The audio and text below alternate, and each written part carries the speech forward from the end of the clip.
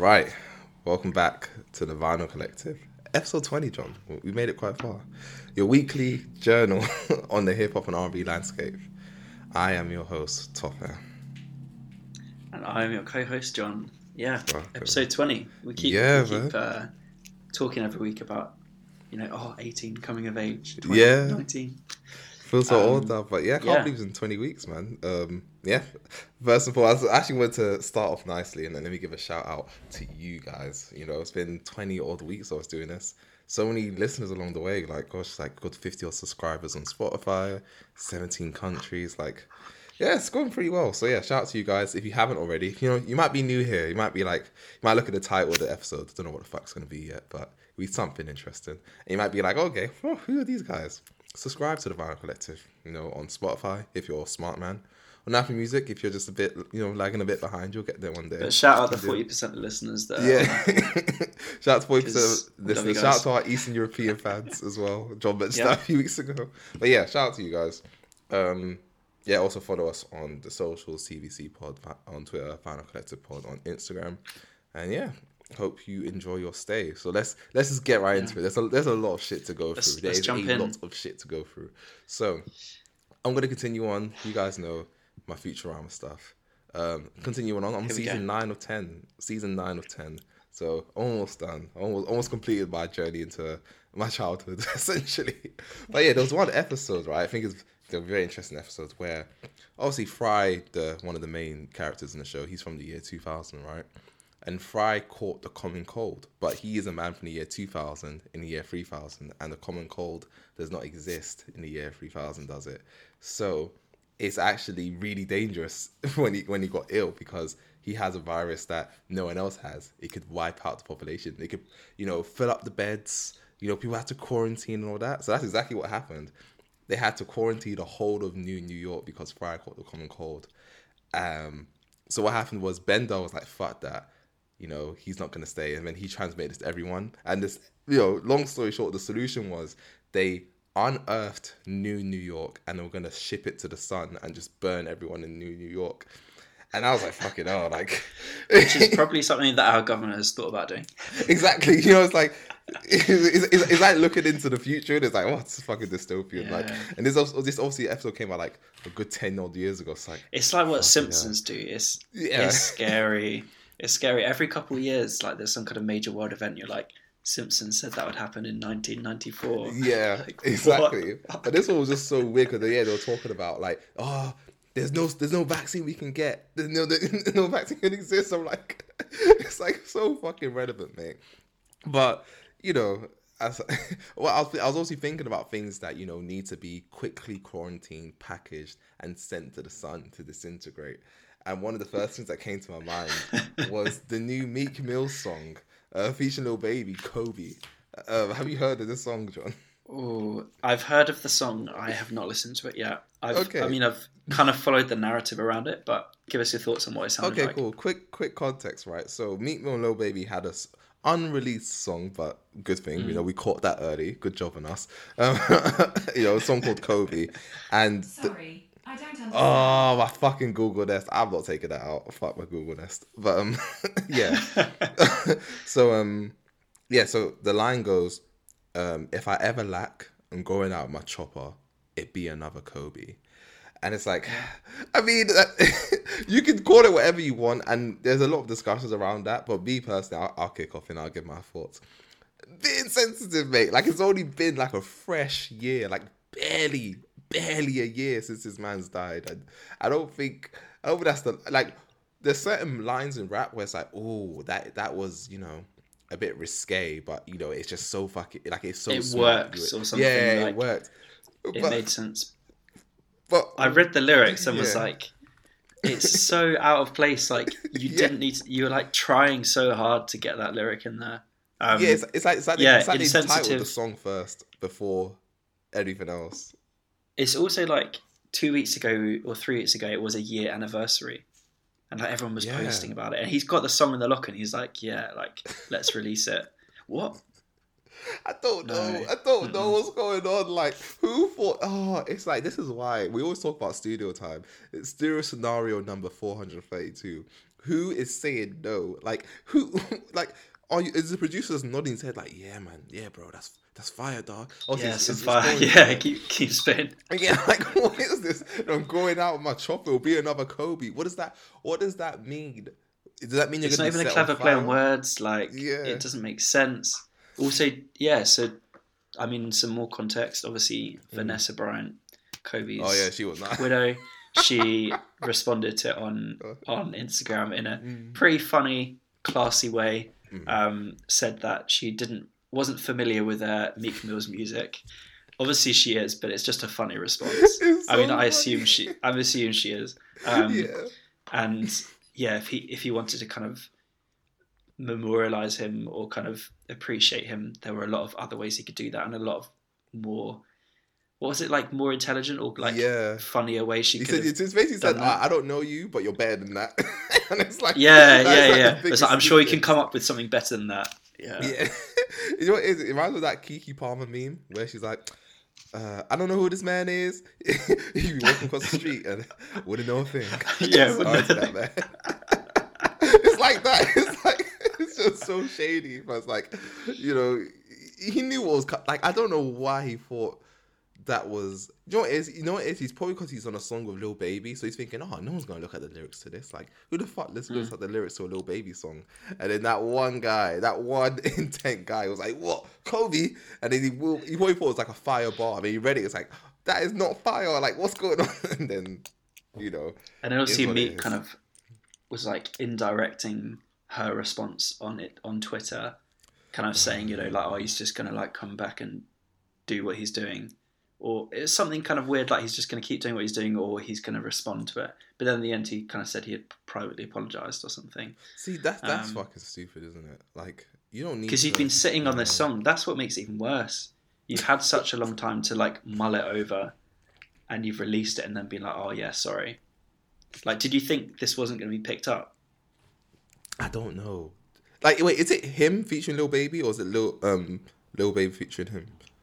Whose song is this? I'm gonna say it's Lil Baby's song, but that's a guess. That's the thing. I hope so. Let's find out. It is a Lil Baby's. No, I don't know. That's the thing. We don't. I think it's just a joint. Kobe. It's called Kobe. I think it's unreleased, right? So who knows whose song it is? But yeah, the point is, Meek Mill. Yeah, he is. I think anyone who's followed Meek Mill on Twitter knows he's a bit of a man child. Like, he's one of those artists that, like, it hasn't really clicked for him that he's famous, and the things you tweet are just going to be looked at in a different way because people kind of expect you to be above that shit. So, but in these cases, even if you're famous or not, you just take the L. You're like, you know what? Yeah. There's just a lot of energy in the studio. We weren't really thinking, fuck it, you know, apologize. But you can't double down on shit like that. Like, it's the man's widowed wife. Like, do you know what I mean? Like, what's going on? But not much I'll say. And I mean, to quote 50 Cent, he's really not that bright. Yeah, he said that in 2016. He warned us 5 years ago. He warned us 5 years ago. He's really not that bright. He's not. I mean, Meek Mill's had some weird pictures. You know when he said, I think there was a picture of him playing checkers, not chess, and the king was in the wrong position. There's that. Yeah, the king was like. Yeah, there's the weird video of him with like him in his car with the kids. Yeah, he's had so many weird pictures. The one I was referencing was the one where he's by the pool and he had like chips on his thigh. And you keep on saying the world hasn't been the same since this happened. Because why the fuck are you by a swimming pool with chips on your thigh? Like, why did you post that? Like, that doesn't look intentional. It's like an accident. Like, what's going on? Oh yeah, he's a strange lad, man. He's a strange lad. He is. I'm gonna switch it up and head to something that I think we both probably have a lot to say about. Okay. It's an album by Ghetts, Conflict of Interest. We've seen a lot. We've seen a lot posted about it. We've seen a lot of opinions, a lot of jumping the gun, proclamations, whatever you want to call it. So yeah, I mean it's looking like it's heading on its way to number one. I think there was a big push from a lot of people on social media to like get it to number one, which it will. Quite an accomplishment. Yeah, big accomplishment. First thoughts. Top A. Oh, okay. You want to do it? Okay, cool. Yeah, you thought I was going to get it, no. Yeah. He's trying to bait me, lads. You don't know the tricks John does now. You see it. You see the game. But yeah, obviously, Ghetts Conflict of Interest, his first major label release. I didn't know that. Because obviously, I had my ears to the streets when Ghetto Gospel 2 dropped. Because a couple of people I followed were like really hype on that. So I guess kind of the build up to this record is not too surprising. But yeah, so I think obviously with the major label release, he's kind of been like teasing this album for a long time now. Yeah, I think like singles. And all these like little like billboards stuff like that. I think Warner done a good job of like promoting this album quite well. Because obviously Ghetts is someone who's been around for literally maybe 17 years plus. Like he's been around for a very long time. So a veteran. Yeah, he's literally a veteran. So I'm not I'm kind of. For him to kind of garner this much hype, it's got to be like label. You got to give some credit to the label for that. But yeah, if he gets number one, super happy for him, innit? Super happy for him. I like the trend of, because when it comes to any branch of any denomination of hip hop, that is kind of what moves the culture nowadays. So it's now when I see all these guys get number one, yeah, fair enough. Some of them are definitely probably like machine oriented, and someone's just weeding the album on loops, but. It's a long time coming, right? Like, some of these guys deserve to get number one. And, like, some of these guys deserve to be winning Mercury Prize and stuff like that. It's been a long time coming because everyone's kind of known of these songs. It's not like rap. It's not like UK rap became famous yesterday. We all knew who the fuck Tiny Temple was. We all knew who Tinchy Strider was. Like, so yeah, I'm happy about that. But we're here to talk about the music, aren't we, John? We are always here to talk about the music. All that other outside stuff doesn't really matter too much. So, conflict of interest.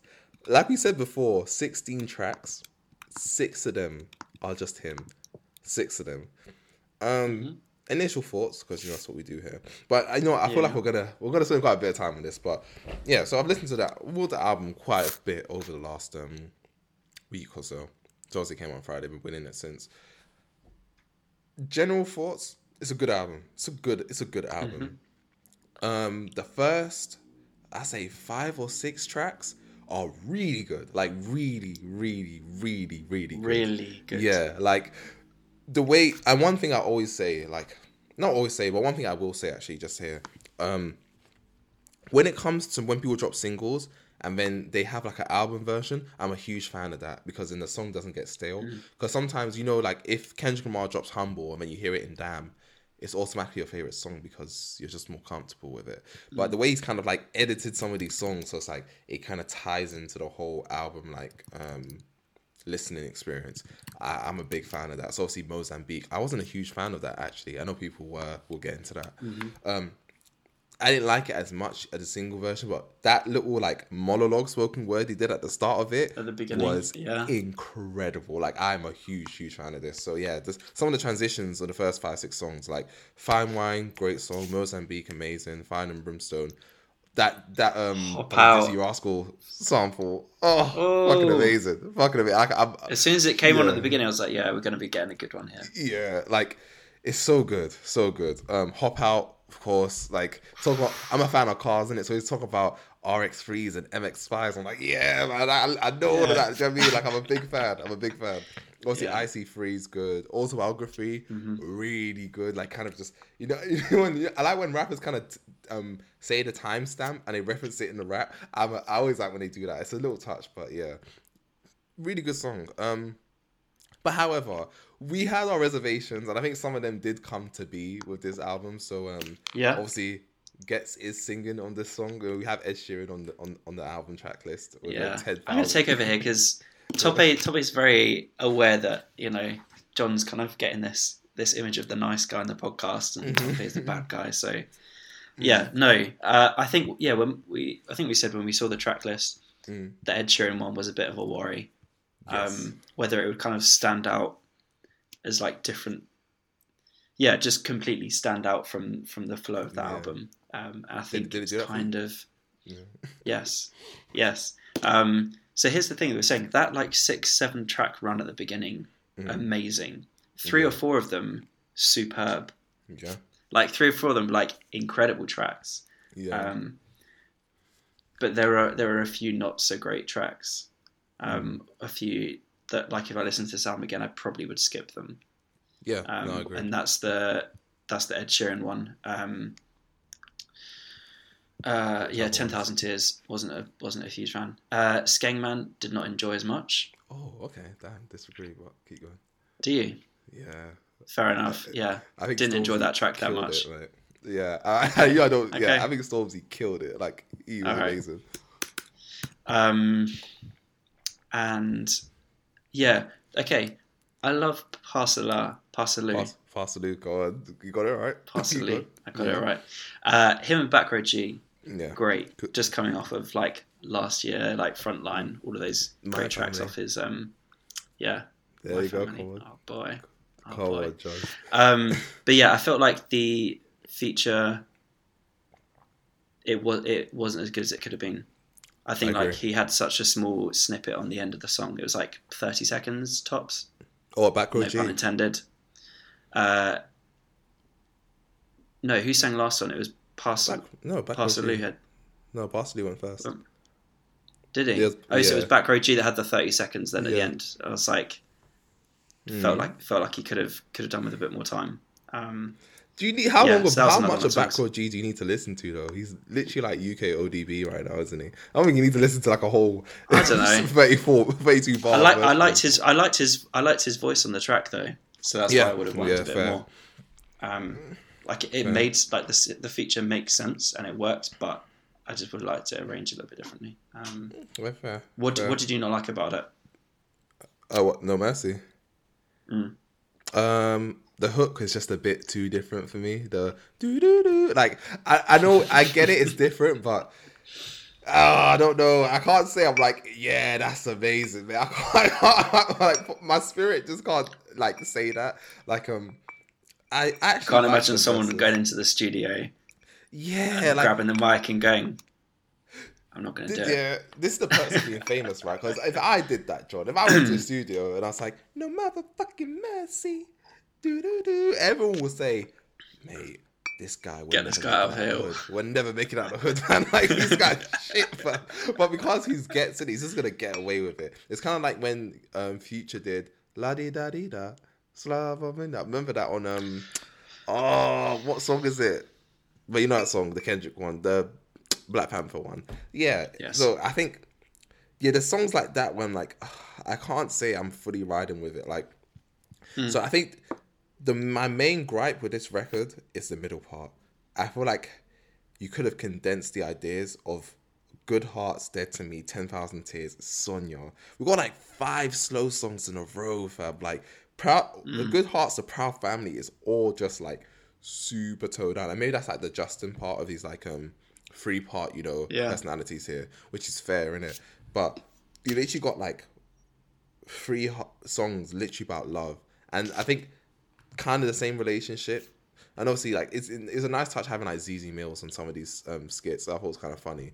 But yeah, I don't know. I feel like the idea could have been tensed down. I mean, I guess in the end, he's kind of like bringing it back to near the start of the album with songs like Crud and Squeeze. And it's like, I don't think it added more than what you did on the first 6. Do you know what I mean? Like, I think Fire and Brimstone was great. I think Hop Out was great. I felt like I already knew you were a gunman. I already knew you were on that shit. So I don't think I needed Crud. Yeah, I don't think I need Crud or Squeeze. Yeah, that's the thing. But when you're doing 16 fucking tracks and like 70 minutes of material, you've got to have different emotions or like parts of your life you're bringing to it, especially if it's such a concept album like this. You can't really have more than 2 tracks talking about the same thing. Yes, exactly. Like, because people love pointing out that this is a concept album. God. No, I'm just leaving it at that. I do, and I love a concept album. But yeah, I mean, similar as always, we have our people, not the public, the fans, innit? Basically, already having discussions of whether or not this will go down as a classic. And I have had it up to, obviously you all can't see me, but up to here. Just, you can tell. He's had enough. It's hard enough. Like, why do we always have to do this, lads? And I know someone out there's going to be like, oh, come on, Tops, just let people enjoy things. That's not the problem. One, obviously, we have a fucking music podcast, so we care about the discussions of music quite a bit because we've done 20 fucking odd episodes of this. So it's important to us. But the problem is, I don't like how it's, especially when it's like an artist that's kind of dropped, and people are somewhat emotionally invested in that artist, whether it's because they're from the same area as them, they look like them, whatever it may be. Do you know what I mean? They like their story, whatever. It's like, I just have to ride for you no matter what. Even, do you know what I mean? I just have this unshakable, like, everything you do, I love. It can't just be like, oh, I like some parts. Do you know what I mean? Like, for example, I can like, you know, the Manchester City squad, right? I can think Foden's a great prospect. I can think, you know, Raheem Sterling. Foden. I got one wrong. Foden. Yeah. No, I can think Sterling's like a great striker. I think KDB is one of the best midfielders to ever do it. I'm not gonna go out on my limb and say, and Mahrez too. He's one of the best. Like, I'm not gonna do that. Like, you can just be like, overall, this is nice, but there are some parts that aren't as great as others. But no, like, especially when it comes to initial thoughts about a record. So when it's all good, no one ever questions that. You know, if I think the album's amazing, my whole thought on the album was well thought out. I knew exactly what I was talking about. If I judge an album that just came out, that everyone likes, it's like, how could you even say that? It just came out. Even both are wrong, mate. That's the whole fucking point, isn't it? Like, it's just annoying. Like, it's like, you know what it is? I am going on the run, and I'm not stopping. But, like, it just feels like you have to suck the whole length of an artist's dick, or you're just a hater. If you don't do that, you're just a hater. Like, it can't just be like, I kind of like it. It's safer to join the public opinion of it's a 10 out of 10 than to say, yeah, it was alright. I didn't like this or that. Yeah. Yeah, you're right. You're right. There's not a safe space in the first few weeks to say that you didn't like an album that is publicly well received. Yeah. Like, you just have to kind of hide in the shadows. Like, you can't just be like, yeah, 10 out. If you say, yeah, 10 out of 10 record, it's like, sorry, excuse me, didn't Slow Tie just come out like a week prior and everyone was talking that was going to be the fucking album of the year? Like, why do we keep doing this? We keep falling into the trap. It's like, Friday before that. There you go. 3P. There you go. They literally did a 3P back to back, like fucking 2000 Lakers, mate. Like, I don't get why this just keeps on happening. It doesn't. And it's February the 24th. It doesn't have to be this way as well. It's not like you have to just listen to what your heart tells you. Like, for example, if I lived in Streatham, right, and, you know, I had friends who knew Dave, or maybe Dave went to my school, I'll be invested in him doing well. And that's a whole different thing. I hope Ghetts does fantastically. I hope he gets number 1. That doesn't mean I need to like every fucking song. I just feel like, I can buy a record and I don't like every song. That's just support of an artist, right? And I think people think they're doing the artist a service by saying everything's perfect, but you're not, because that's also an indicator that you're not fucking listening. So you mean to tell me, right, that someone who's made an album for the best part of a couple years, put every single, you know, live instrumentation for all these intrinsic lines that you probably haven't caught up yet, just for you to listen to it once and be like, it's the best thing in the world, mate. Like, yeah, it doesn't make sense to me. Like, just give it time. Shout out to the, like you mentioned, the production's really good in this one. The production, excellent on this, excellent. Like, what I loved, and I think people out there will relate to this, about Big Conspiracy last year with the strings, and that's what I love about Little Sims' music as well. Mm-hmm. Is like the use of strings in UK hip hop is incredible. Like the strings and like the brass instruments. Like, especially the production on that 3P of songs. I think it was Fire and Brimstone, Hop Out, and I See Free. What's the song after that? I See Free. Yeah. Is I've never heard of him before. He's called I thought you were going to say Skepta. Something Billionaire. I do like the producer, fair enough. Yeah. But yeah, no. His name? Something Billionaire. Okay. But yeah, amazing production on this. Good. And a very smart, like, sampling as well. Because obviously, UK people are getting sampling money now. And I think the way Nines did it last year, it was good. It wasn't bad, but this is definitely better. Like, again, I think there's not many samples on here, but the We Don't Care sample, what if it, you know, the Dizzy Rascal one, it's like, that is just such a good touch. Like, stuff. I think you don't really get UK rappers sampling UK rappers like that. It's just not a thing. So 10 Billion Dreams, that was his name.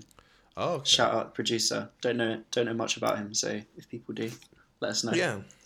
No, shout out to him. Like, obviously, it's a well crafted album, And I can respect the time you put into it. I'm not gonna act like I need to like every single song. I don't. There's some songs I really like, and I'll take those away, and I'll be like, yeah, this is really good. It might even be like a top 5 UK album this year. That's fair. I think that's a fair statement to make, but let these things simmer. Do you know what I mean? You don't have to call it. You're like, no one's gonna refer to your tweet and be like, yeah, mate, you know, when John said that, I just knew he was onto something. I just knew. I just knew. He just has the vision, mate. It's like, you don't have to do that. Why are you going into a really British accent when you do that? I don't know. But do you know what I mean? Like, it doesn't have to be that. You can just be like, oh, you know what? First thoughts I enjoy. We'll see how it like I feel about it over the year. Because there's certain albums you feel like, oh my gosh, nothing is. Yeah. You know what it is? It's like the honeymoon phase. You think nothing's gonna top this, mate. This is as good as it's gonna get. Like the feelings are just there. You never felt more alive. The music has never spoken to you more than it has at this moment. And then you rest for 3-4 weeks, and you're like, okay, maybe this song I'll skip here and there. And that's you've got to listen to it in different situations. Yeah.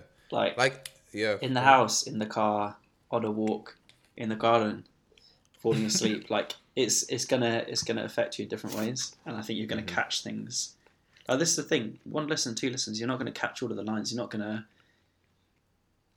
be able to formulate a proper opinion. So I think that's the highlight message from John and Tope today is let it rest, let it settle, like a good steak. Just let it rest for a few minutes and then tuck in. Yeah. Exactly, yeah, it's true. Some people are ready just to go. It's like, no, if you want that perfect, searing, you gotta let it, sit for a bit. That's how it works. It will still keep cooking. It's out of the pan, but it'll still keep cooking. Don't tuck in quite yet. Ramsey, call me. You got our number.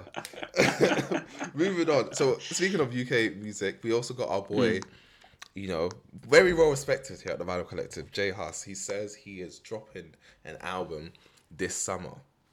Go on. It is older than us both. It's 26 tracks. Yeah. If he actually goes on, don't get me wrong, J Hus has said a lot of shit. I think if everyone remembers, like, leading up to his album, he was talking a lot of shit, which I don't, it seems, I'd say, what's the nice way of saying this? Seems enhanced by other forces. I'd say that. Okay. Yeah. Do you know what I mean? So, I wouldn't be surprised if it's the same case here. Like, don't get me wrong, just because J Hus has said it, doesn't mean the label are going to be like, yeah, it's going to happen. Do you know what I mean? Like, this is like a serious fat double disc.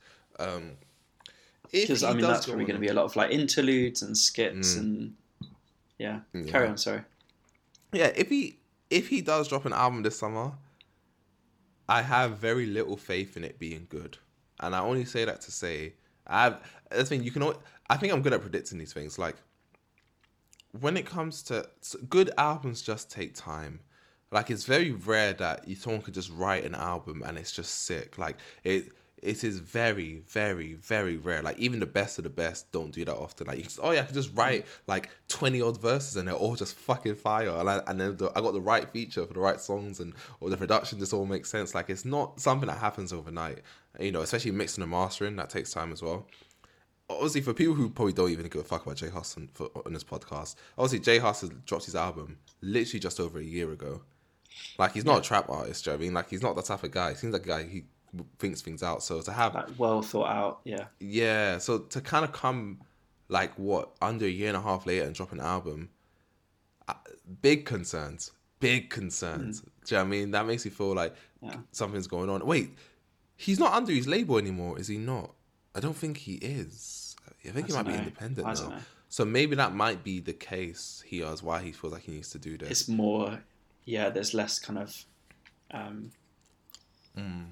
there are more yes men, less, more enablers probably. Less no men. It's like exactly. It doesn't really work. But you know what I mean? Like, there's not stepdad record label. There are no, no hoops to jump through before you can release it. Yeah, exactly. So alarm bells ringing for that. I don't know. What do you think? I haven't really formulated an opinion too much about it. I think 26 tracks is a lot. And I think that's the only thing. 26 tracks in a year and a half. Like, you've got to think most of this has probably already been written and produced during lockdown.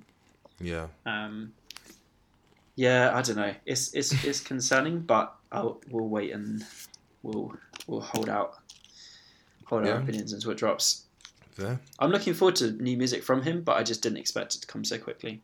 Yeah, no, same. So, I mean, if it ends up being good, don't get me wrong, I'll be the first to be like, this is fucking sick, mate. Oh, I love this. But if it's shit, I'll be like, oh, I told you guys. You know, I'm one of those guys.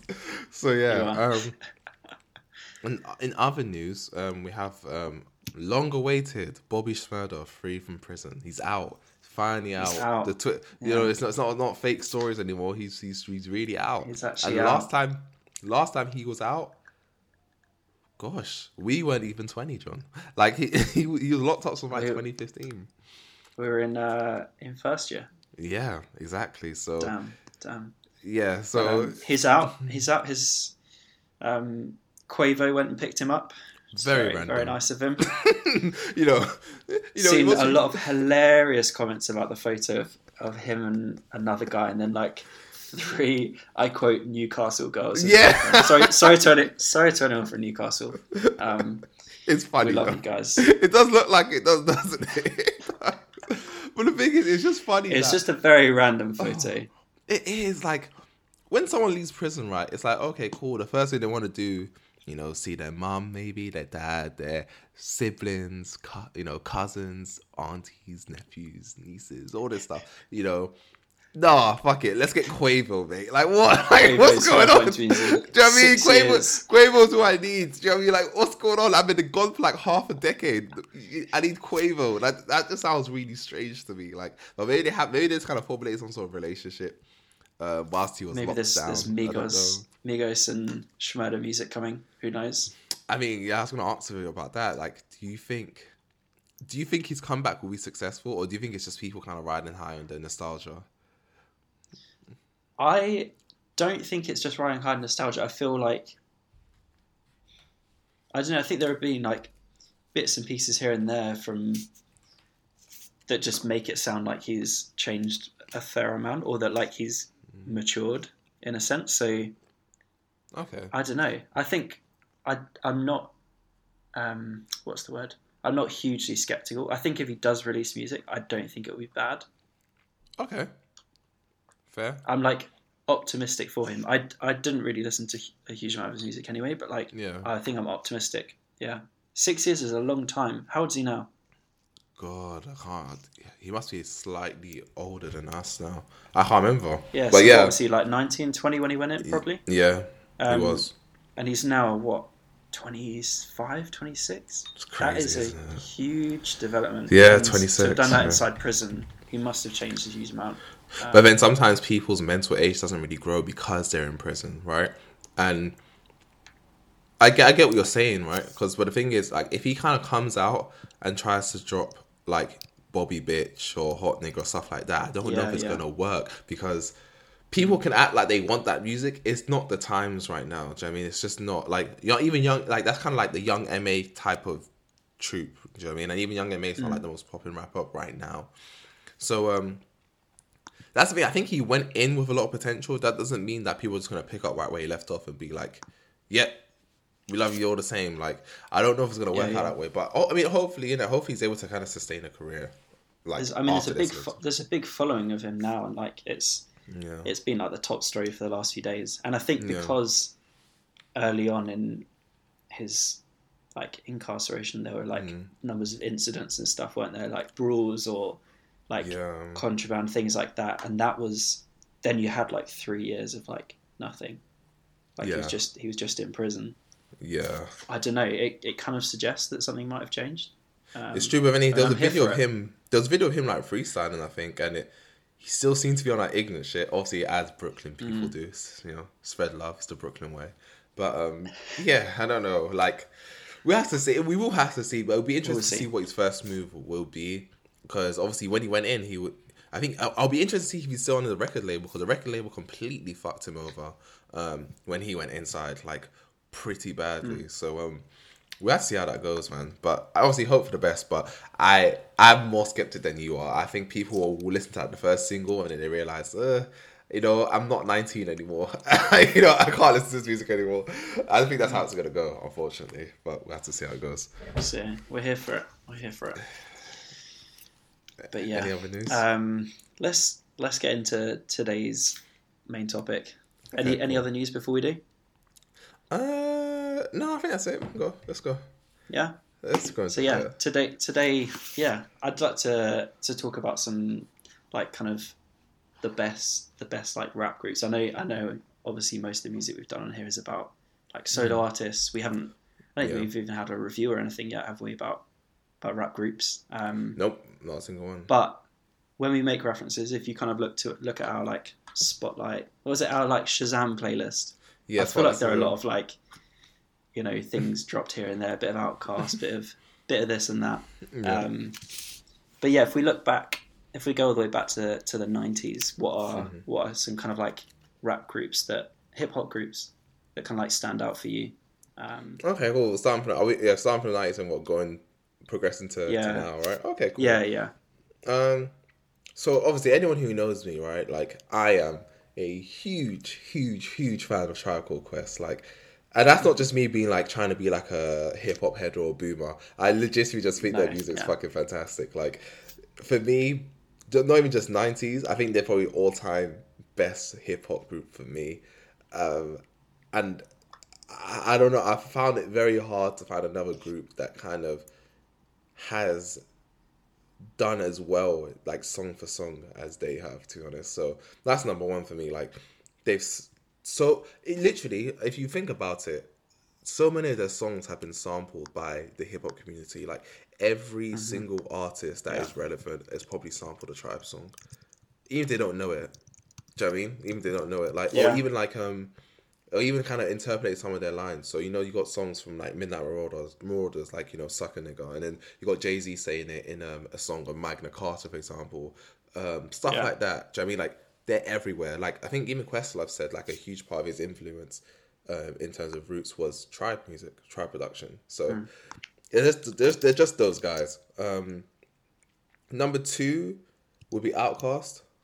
I don't have these in orders, but I think those two is like my one and two, and everything else is like it's what it is. But Outkast number two. I think there's times where people get it wrong, and they got it wrong with Outkast when they first came. Like, that's the thing. I think everyone now is like, oh my gosh, how could you not love Outkast? But people got it wrong initially, and I think that was like probably one of the biggest like mistakes I think ever by fans, like ever. Like, if it wasn't for Outkast. And I don't know. I think we do have to speak about metrics we use here, but I'm just going for like the songs, just songs for song, right? But Outkast just have some of the most interesting music. Like, it's just so, like, it's not different for the sake of being different. It's different and it works. So like 80 Aliens and Gemini, but even songs that everyone loves them for, like Roses, like Miss Jackson. Hey Ya. Do you know what I mean? Like, they've just got the range. And one thing I will say about Outkast, just before we go, there's a lot of people in the 90s. Before you let me make the argument for them. Yeah, before you make me the argument, I'm going to spill. Like, people act like it's just like it was Andre 3000 and his mate. Like, don't get it twisted. Big Boy can spit. Don't ever discredit my man. Like, Big Boy is a very confident rapper in this game. Like, he's definitely one of the GOATs. But people just act like it was just Free Stacks and, Big Boy was just there. Like, no. Especially in the earlier works. Like, he was definitely as relevant as Andre.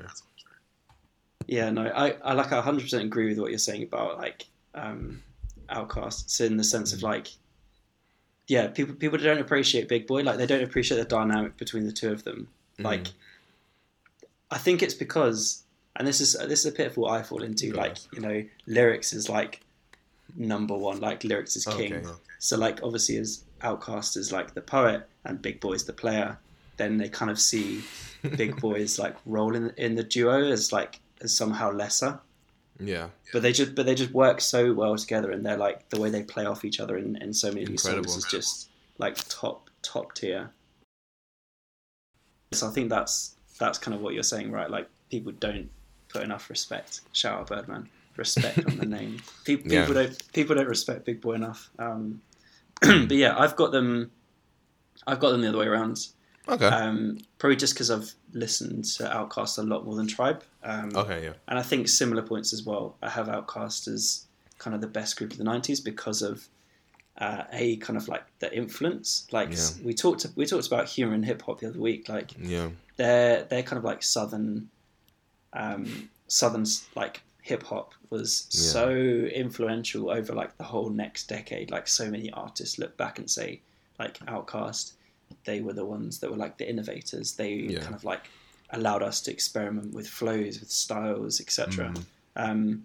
So yeah, and I think another thing as well is like their ability to evolve, and I know that's what evolve and adapt. That's one of your favorite words, isn't it? Yeah, adapt. no, it's true. But like, no, they did. Album to album, they kind of switched it up in terms of like style, like kind of instruments that were like at the foreground. So I know kind of like, what is it? The first one, Southern. I'm never going to be able to pronounce it. But Southern playalistic, Cadillistic music. Yeah.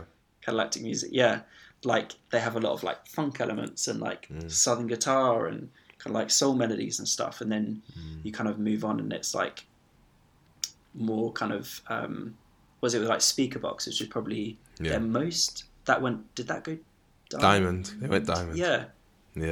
So that went Diamond. Crazy, and that was like, kind of like elements of like gospel and like rock, like they R&B, had all that, crazy. So that's probably why I got the number one. And Andre 3000, I cannot get enough of his voice. Yeah, I mean they are an insane group. I can't lie. Like for me, it's like a 1A 1B type of scenario. Like if someone said Outkast are the best rap group of all time, I can't deny that. I can't like. Do you know what I mean? I'm not gonna fight my case. I'm like, you know what? I can accept that. Do you know what I mean? It's a really close. Like, I'm not gonna act like Tribe is like well out in the race. But obviously with those two, I think it's like very clear. Like these were like some of the most defining people of their times. Like. And yeah, chemistry as well. I get what you mean. They're kind of like reinventing themselves. Because one thing, Tribe were always consistent to the memo. Like they're gonna give you some. They're gonna throw your life, little one liners about life advice here. They're gonna be funky. They're gonna be chill. Like, do you know what I mean? Whereas Outkast was like, we're not gonna do the same thing twice, and it was very intentional. Like they went from their Southern gangster shit to aliens to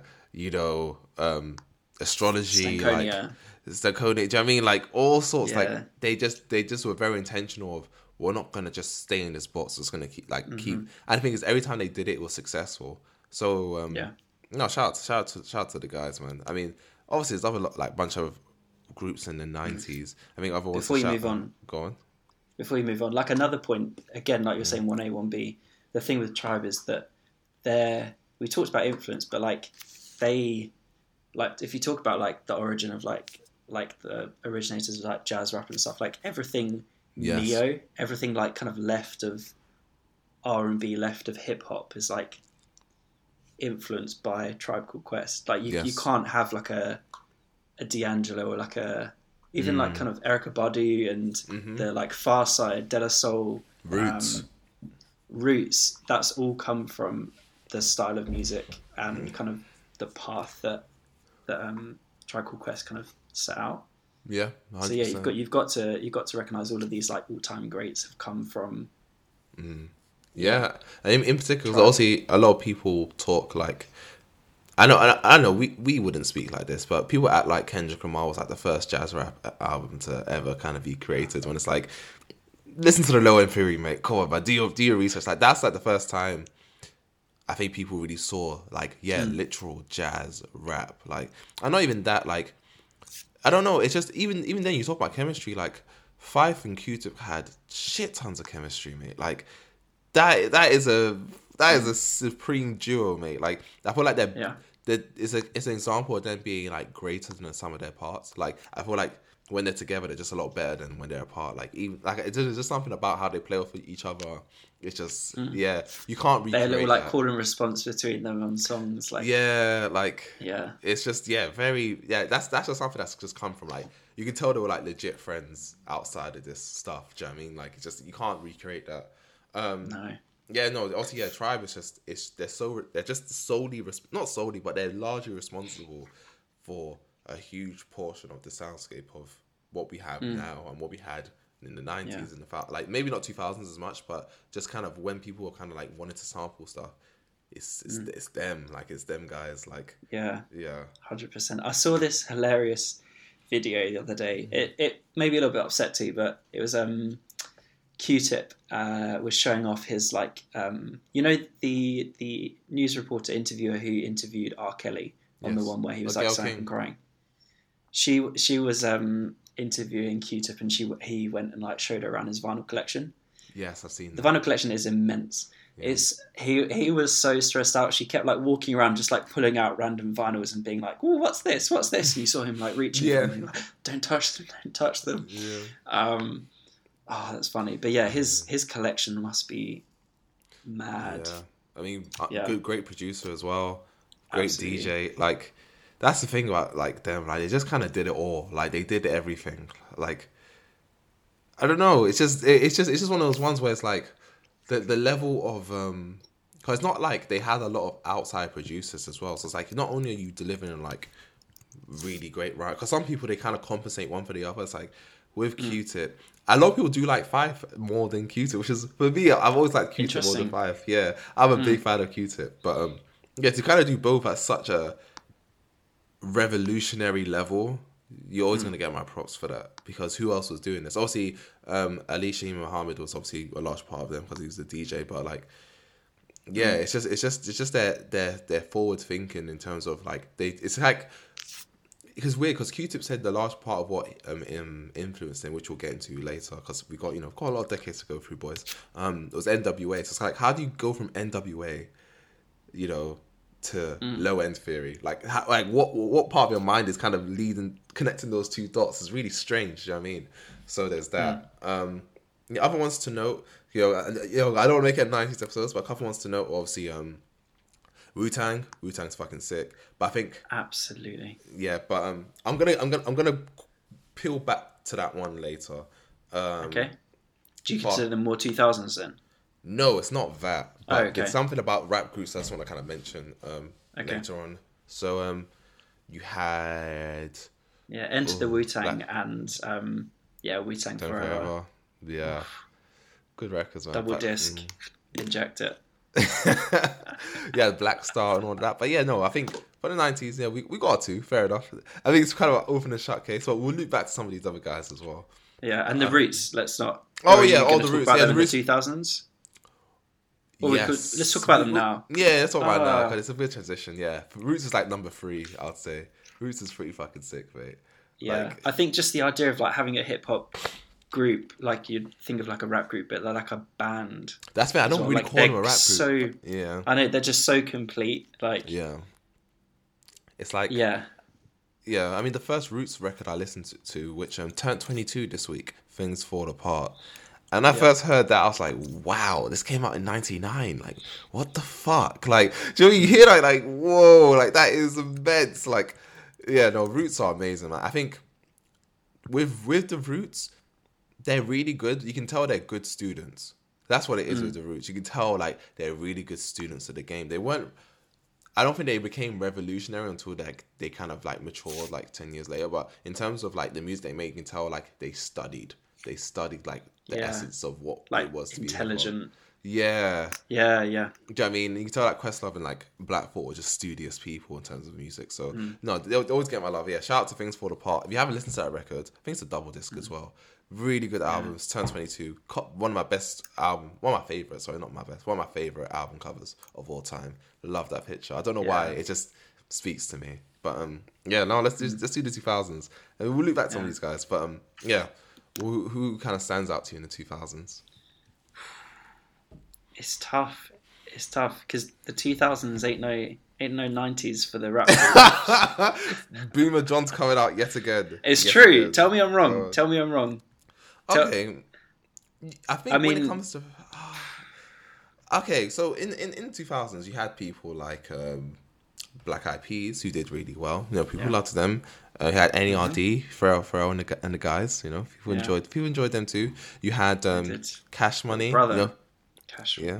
Cash Money. Juvenile. People loved that. Back that ass up. People loved that song, mate. Come on.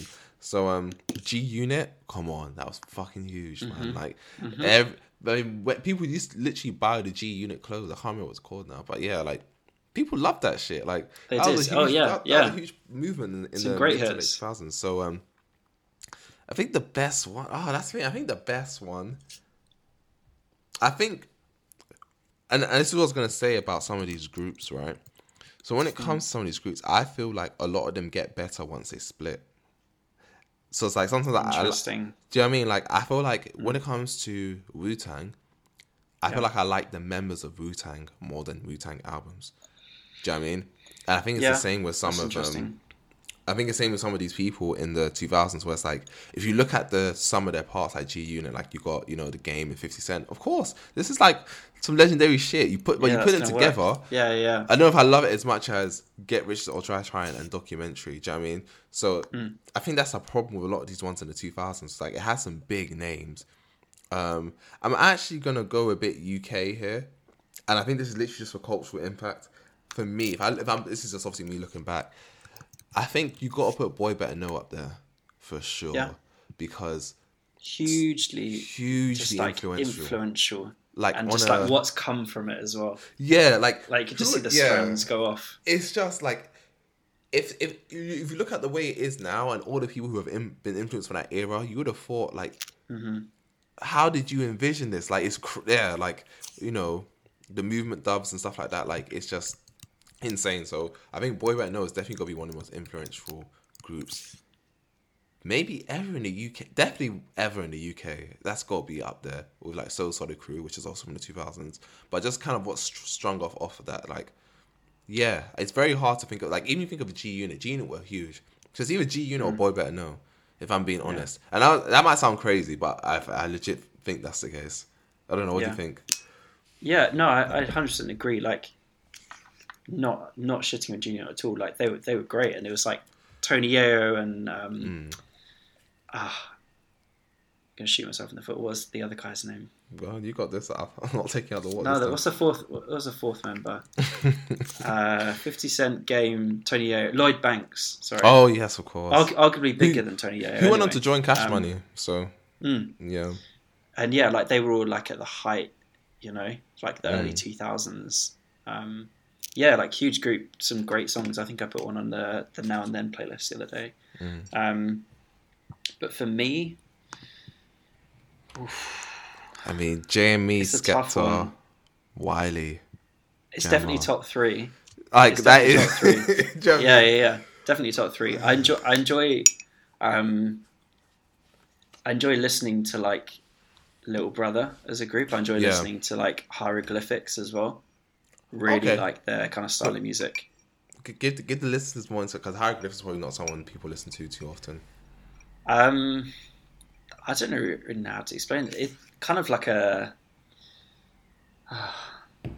like People Under the Stairs as well. Like that kind of I don't think I'm gonna get this wrong, but like LA music, like LA hip hop in like the 2000s. At that point, there were lots of these types of groups that were like not quite jazz rap influence, but like they weren't like like gangster rap. And I just a lot of interesting production, a lot of interesting beats that Hieroglyphics and Little Brother came up with. But yeah, I'd say it's a 3 at the top. Hieroglyphics, Little Brother, and Boy Better. Actually, quick question, right? Yeah. I'm pretty sure they're group, but would you put Gorillaz in there? Ooh, I was listening to a lot of their albums the other week. Gorillaz is pretty I'm not sick. Gonna hip hop. Yeah, I know they had a lot of hip hop artists on their tracks. Like they had Snoop on there. They had MF Doom, your boy. MF Doom. Yeah, on Plastic Beach. Yeah, Demon Days that's definitely hip hop. Demon Days and Plastic Beach, that's hip hop. It's experimental. If we're going to call them a hip hop group, I would put them right up there. Yeah, because even now, like if you look in, because Gorillaz dropped an album, I think it was last year. Like they, kind of came back, but I don't know, like. Yeah, I think you gotta give it to them. Like, they're definitely. Think about it, everyone knows Feel Good Inc. That is like a staple. Like that's probably in the library somewhere. Do you know what I mean? And you maybe I was just thinking of them as like electro pop or like alternative. No, that's hip hop, man. Rock. Like it's definitely crossover, but that's It definitely I get what you mean. It's definitely a crossover, but that's definitely hip hop as well, for sure. Yeah. For sure. Okay, well, in that case, they've got to go right up there.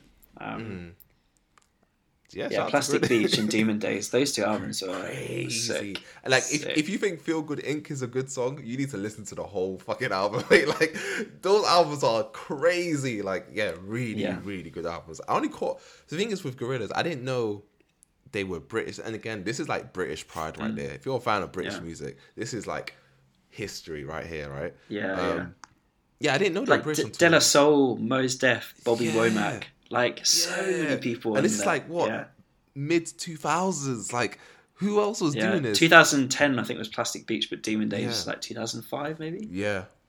So I think Demon Days. Let me just double check that. But yeah, Demon Days was quite early in the day, if I remember. So yeah, it's just crazy, like how, especially in the UK, like Demon Days was 2005. Like if you think in the UK, right, it wasn't like people were looking at the UK as like a source of influence. It was anything. It was people were getting big here and going off, fucking off to America, trying to be big there. Whereas Gorillaz was always Gorillaz, right? And and all these massive artists was like, fuck it, like I'm gonna jump on. Like I don't know how. I don't know how that even occurred. So that's why I gotta give it to them. Like some of their albums have like stood the test of times. Like multiple classics, if I'm being honest. Under the belt. Obviously, I know it's like it's mainly Damon, isn't it? But it's still like, shout out to him, man. Virtual groups count too. 100%. We're inclusive here at the Battle Collective. Yeah, everyone's all right, cool. So let's move on to the tens. And I think what's interesting as we're moving on, I think one thing people might realize is the pool of rap groups gets smaller and smaller as we go along the decade. Before we move on, we mentioned like Black Eyed Peas and and NERD. Like what? I'm gonna start. I'm not gonna ask you. I keep doing this. I have a problem with them. Like just the music quality just like dropped off. Obviously towards the end. Like I think the last two NERD albums I did not really enjoy. It was like okay, go on. Continue. Why is that? What were they called? You had the one No One Ever Really Dies. That's the most recent one. That's the most recent one. Yeah. Seeing Sounds. Okay. That was their third to last, and then they had Nothing, and then they had No One Ever Really Dies. But like it was just that end of the noughties, like the 2008, 2010 was when they released those ones. I just didn't. They just weren't substantial for me. Like the content didn't feel like it. Just felt a bit haphazard. Didn't really make sense what they were saying. Like a lot of the songs didn't really have messages for me. I don't know. No, I kind of get you, but when it comes to NERD, do people remember them for their discographies or for their hits? Like when you think of So the Crew, you think of their hits. You don't think of anything else. I think it's the same thing here. But then if you want to give like Pharrell his props, then I would say, cool, let's just look at Neptunes and say like, what a duo, like what a production duo. Like up there with like the Goats. Yeah, 100%. And I'm happy to 100%. But I think I don't know. I think with NERD, I think Pharrell, especially at that time, innit, what could Pharrell not do? Start a band, of course you can do that. Dual produce, you can do that. Like he just do everything, can't he? Like he's just what. I think especially at that time, he was like. He was like the fucking Magneto of hip hop. Yeah, he just attracts everyone in it. So it's like what jump on a song with Snoop Dogg. Yeah, cool. Yeah. Do you know what I mean? Like he just did everything. So I can't hate him too. But obviously we're talking in terms of like actual music quality. Yeah, I'm not gonna put NERD up there. I mean, Lemon was an alright song when it came back, but I can't say the album as a whole. No. Yeah, do you know what I mean? So it was alright. It's alright. But me personally, I've never been a huge fan of NERD, and I'm not just saying that as a 25-year-old man. Like even when I was young, like a child, when NERD were like on the TV, I can't say I loved them. I thought they were cool. I liked Pharrell. That's the thing. I liked Pharrell. I can't say I loved the rest of them. Same Black Eyed Peas, one hit wonder to me personally. I know a lot of people say, they made good albums before Where's the Love, but I don't give a fuck about any of that shit. I don't care for Black Eyed Peas. Like, you know what I mean? Like they had that one. That song was it? Don't Funk With My Heart. Oh, yes, I remember that. And they also was had that from Elefunk? My Humps. My Humps. My Lumps. My Lumps. Yeah. You know what's so funny about that song? Yeah. When I was in primary school, we used to have like a dance class after school, and they used to like do choreography to the song. And obviously looking throw back, some moves for this. It's like fucking 10-year-olds, bro. Like, do you know what I mean? Like 10, 11-year-olds, but that was like the thing back then. No one really cared. No one really questioned it. But yeah, it's like that song was so huge, and it's like to go from Where's the Love. You know what? Yeah, Black Eyed Peas were full of shit, mate. Like, you know what I mean? That's the problem. It's like, you know, it's like when you go on the TV, right? You know, it's after you're probably missing a day of school or something like that, and you see all those adverts for like, if you just donate £3 a day, you'll change your boy's life. And that's how they did with the fucking Where's the Love in it. They kind of brought everyone in like, oh my gosh, they're so caring. And then they fucking drop My Love. It's like, is this the same band? I can't. No integrity, mate. Get out of here. Get out of here. And what was it? Don't Funk With My Heart. That song, I think it must have been in like a Happy Meal. They used to have great things in Happy Meals. I think they had this like quality's gone down. Saw that at McDonald's if you're listening. They had this like little device thing that played that one song. Yes, I remember talking about. And I had that. I remember like cycling down my little road, up and down on my bike on my own, just like playing this song, feeling like the shit. Just like listening to that song, being like, yeah, damn. I don't know how old I was. Probably like 9 or 10. No, I remember. Early 2000s. One company that definitely did not have a sustainability initiative was McDonald's, because the amount of plastic they used to give away on a fucking daily basis was immense. Like, yeah, like I remember those things. I never got one. I never actually had one of those. I used to have the ones when it comes to like Happy Meal toys. Let's go back. You know the ones where they had like the Hot Wheels, and every time you buy a Happy Meal, you get like a car, and you get like a part of the track. And if you buy enough, you be able to build a whole track. Was so. That's how they got you. Yeah, that's how they got me, man. Like a Happy Meal. Yeah, do you know what I mean? It literally does what it says on the tin, doesn't it? You can't be sad with a Happy Meal. Like, you just can't go wrong. Because if you don't like, if the food's shit, you're gonna get a toy. Like, you know, can't go Everyone's wrong. a winner at the end of the day. But yeah, fuck Black Eyed Peas, man. Like, even then, Where's the Love? Like, I can't look at that. It just feels like something you two would write and perform at like a Relief concert. It just feels, So don't get me wrong. Like, I enjoy these. Like, if I heard them come on, like, I'd be like, oh yeah, like it's a great tune. No, some of the 100%. Some of the songs, it's like a throwback. I appreciate the nostalgia there. Okay. Cool. But definitely, like, what was it? What was the name of that album? It was like green. It was like a green human on the front. It was like a green album. Ask me about Black Eyed Peas albums. THE or something. No, you know, if you ask me about Black Eyed Peas albums, you're looking for the wrong guy, because I'm definitely not going to know. That it was basically when they had all gone off and made like hugely successful solo careers and was still making albums together. It just didn't make sense, and that's where it just went a bit left field. Oh yeah, the end, the end. That was it. Yeah, man. And then what was it? The beginning, and then it was the beginning of the end at that point. Yeah, I mean, ever since Fergie made London Bridge, but it was at Tower Bridge, I already knew I couldn't take this group seriously. I know that was her own solo song, but I just knew it was just full of shit. Like, that group was never gonna last, man. Whatever. But I mean, let's go to the 10s. And upwards. Yeah. To the 10s. So like I mentioned earlier, right? Like, the trend that you're kind of noticing as we're going through this episode is that hip hop groups just aren't formulating as much. Like 90s, you have like a shit ton of like hip hop groups, like a shit ton, like in the mainstream. And obviously now you look within the last 10 years, there isn't that many really to recall. Why do you think that is? I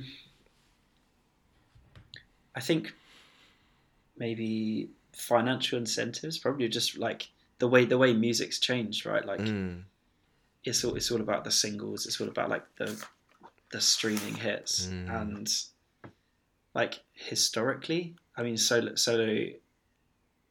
artists, generally speaking, do better like commercially. I think if you look at it, like, so there's it feels like there's probably more of a chance as like a solo artist. I mean, there's a lot of politics, isn't there, in having a group. I don't know. I think those are probably the reasons that come to mind. What are you thinking? The reasons would be anything else? No, I kind of agree. Like, I think obviously the financial viability of becoming an artist is harder and harder as the years go by, especially because streaming. We'll have an episode on that, because fucking hell, bro. Like, especially with streaming now and like in the mix, it's like everything gets cut in half. Like even having a million streams doesn't really mean shit. So imagine cutting that. And now you've got to cut it 5 ways. Yeah, do you know what I mean? 2 ways, 3 ways, 4 ways, 5 ways. Like, do you know what I mean? It's just not commercially viable to do that. Like unless you have like a really hardcore fan base who are always going to buy like the LPs or the CDs and stuff like that. It's like, it doesn't really make sense to do so. So I feel like even the ones we have now, they all have, like, I feel like now it's expected to have solo efforts. Whereas before, I don't think that was expectation. I don't think anyone looked at, like, Try, for example, and thought, yeah, can't wait for Q-Tip's albums. Like, that wasn't even a thought. And I don't think he had one until, like, 10 years after they formed. And I think they broke up after, do you know what I mean? I think, it was after they broke up and before they came back together. Like, shit like that. Even Andre, like, obviously he's never done it. Like, do you know what I mean? Like, it's just, some people just feel like, you know, I think back then it was more of an integrity thing. Like, we came as a group. That's how it's gonna be. And some people some people like Wu-Tang, they always had a plan to always break up, and they always knew Method Man would be the first one to break out. Like, apparently they really kind of strategically did that. But yeah, now it's like, why would I do that? Especially if I feel like I'm better, or there's no real chemistry or anything. Like, so now if you want to work with someone, you can just do like a joint record and call it a day. Like, do you know what I mean? Like, what's the chance that you're going to be like a successful group?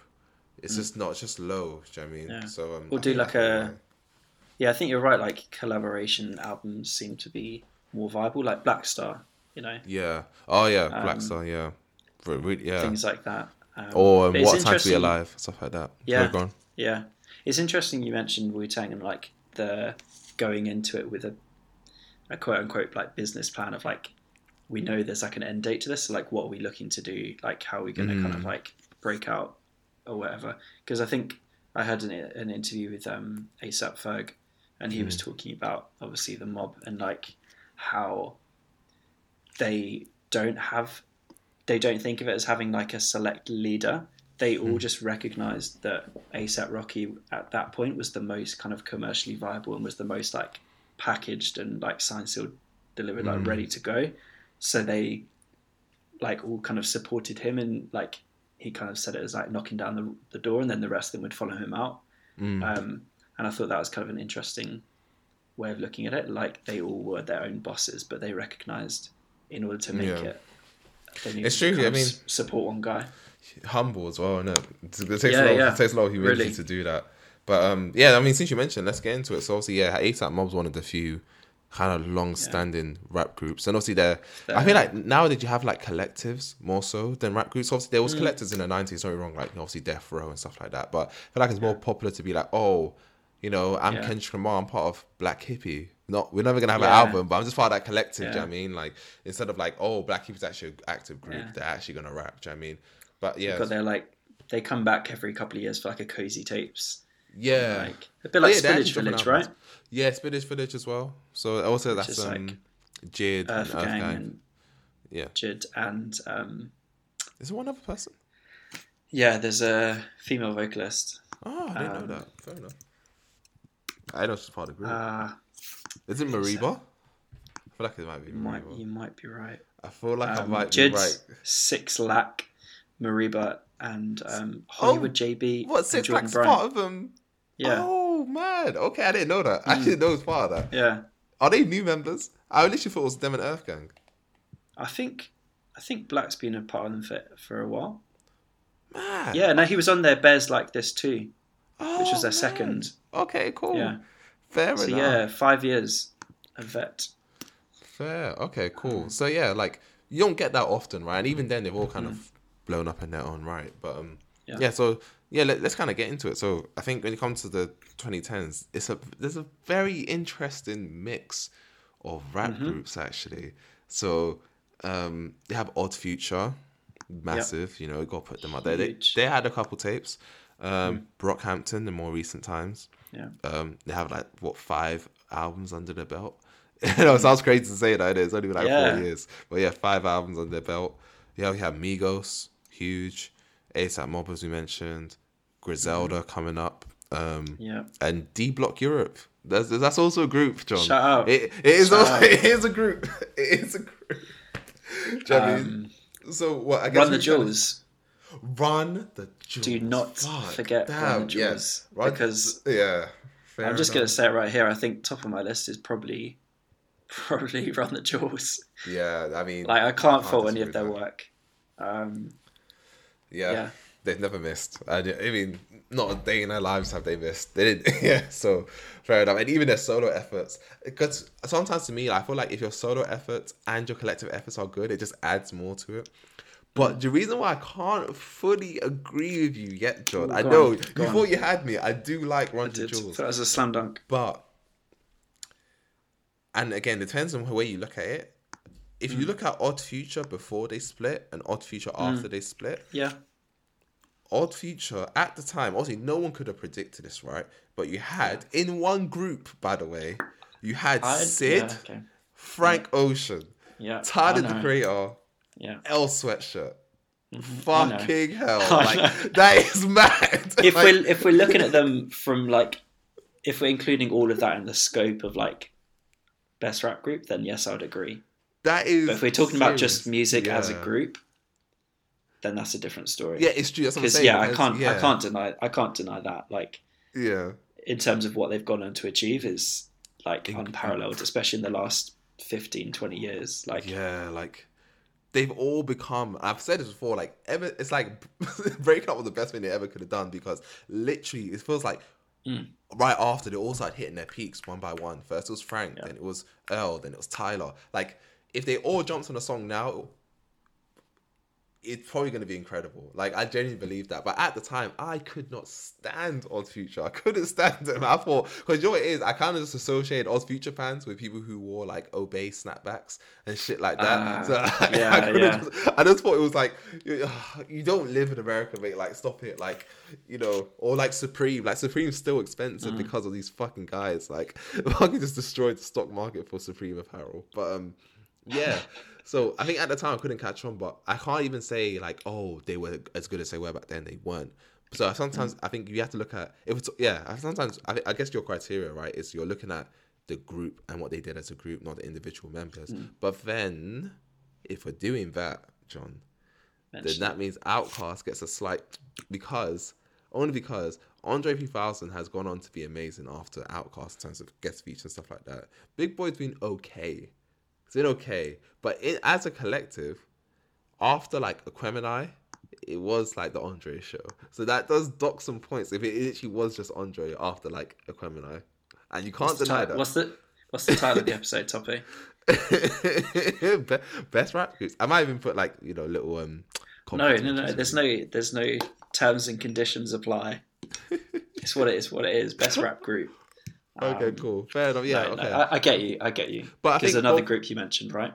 Like, they're very influential Odd Future. That's what I'm trying to say. Very like, even if they're not saying they were good, like their tapes were that good, because they weren't. I listened to a couple of them. I listened to like OF2 and stuff like that. But so you can give them that. But in terms of influence, they were hugely influential. Like huge. So I think you got to give them that as well. Got to be in the conversation. Yeah, I agree.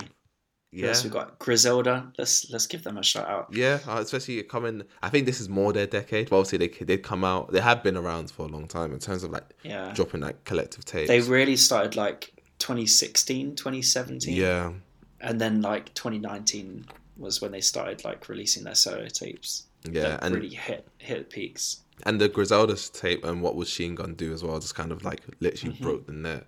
So I think I wouldn't put them over Migos though, because I feel that's one thing as well. Like, you are talking Run the Jewels. I know John is just disgusted right now. Think about it though. When Migos first came out, and this is like going back to their mixtape. So I think they had a mixtape called like Young Rich Niggas or something like that. Back in those days, they had songs like Chinatown and stuff like that. Mm-hmm. They were huge. Like, think about it. Migos was, I don't want to say before Young Thug. They might have been slightly before Young Thug. What were they, like 2010? Like 2010, 2011. It was on that turn of the decade, wasn't it? Yeah. So if you think of the sound from like the South as well, and then they went on to drop Culture. Culture's a good album, John. I'm giving it to them. Yeah, I didn't say it wasn't. Yeah, sorry. Okay, I'm building my case. All right, Culture's a good album. Culture 2 is not as good, but it's it's okay. It has some good hits. Culture. Remember, Culture was in 2017. Yeah, it was. Yeah. So Culture's a bit, yeah. So 7 years. Go on. Yeah, I think everything they've been able to achieve as a collective as well, as Migos, not even to take away all the solo efforts, that is a good case, mate. Because I don't think you get. I don't want to say this because I don't know who came first before Young Thug or Migos. I'm gonna say it's Migos though because it feels like they've been around longer.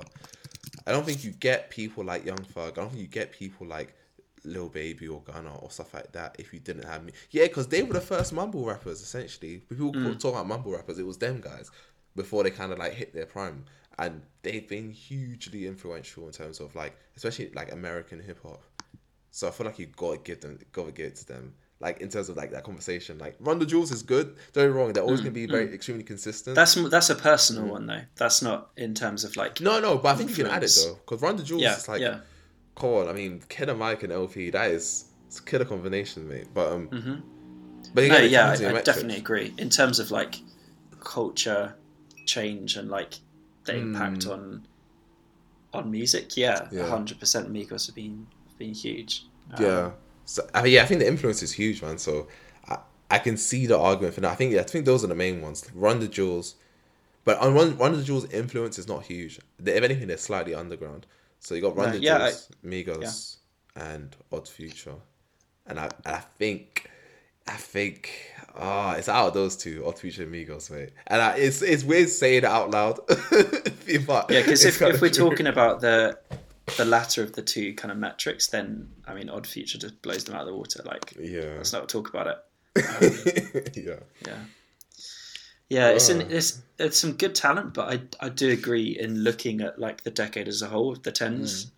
It's more about collectives and more about how can we achieve success together, and then have like a blueprint for success afterwards. Because even with Brockhampton, maybe less so with them. I know they're a big group of them, so obviously you've got the bigger characters, Kevin Abstract and the rest of them who have kind of like made solo efforts, but they do still seem like they've like hung on, and it's been, what is it, 6 years now, 5 years?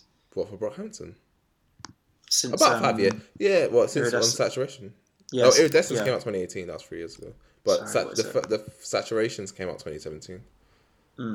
What was the one before that? The yellow cover. It was All American Trash. Oh, that was 5 years ago. You're right. So it'll be interesting to see where they go because. I don't see that lasting, mate. You don't? No, I think it's obviously. I was a big fan of the Saturation kind of era, but too many cooks. Like how that's a question we haven't really spoken about, right? Like how big is too big? Obviously, maybe not for this episode. That's what I said. But yeah, I thought I'd leave that. Anyways, so I think with Brockhampton's got like, no joke, at least like 15, 16 members. And obviously, I know not all of them like single rap, but like, but even then, they don't call themselves like a hip hop group. They call themselves a boy band. Yeah, so, the world's greatest boy band. Yeah, do you know what I mean? So, and it's a joke, but there's kind of some truth to that in it because a lot of them don't rap. So, obviously, a lot of them do. But even their albums as of recent, I can't say they're hip. Like Ginger is not rooted in hip hop. I don't think some of it is, but it just seems like they're more pop. I feel like they're more just like crossover. We're gonna try a bunch of things, and do you know what I mean? But I think what they did was really special in terms of Saturation that year. That was. I know some people might shit on it, and it might not be your flavor, but to drop for me that level of quality back to back to back in 1 year, 3P. I mean, mate, that is goated. That is goated. Like, I don't know anyone else who has done that. Even we speak about Freddie Gibbs all the time doing all these collaborations. He hasn't done that. Obviously, he's not in your group. But but like 3 in 1 year. 1 year. And they're like, good songs. That's Alchemist level of output. Like, that's crazy. And the thing is, it's not even like they're pre-recorded songs. Some of the songs are talking about things that have happened in between albums and stuff like that. Like, I mean, that is a very rare moment in history. It's very impressive. Like to me, none of them are shit. Like, if anything, I think they got better each time.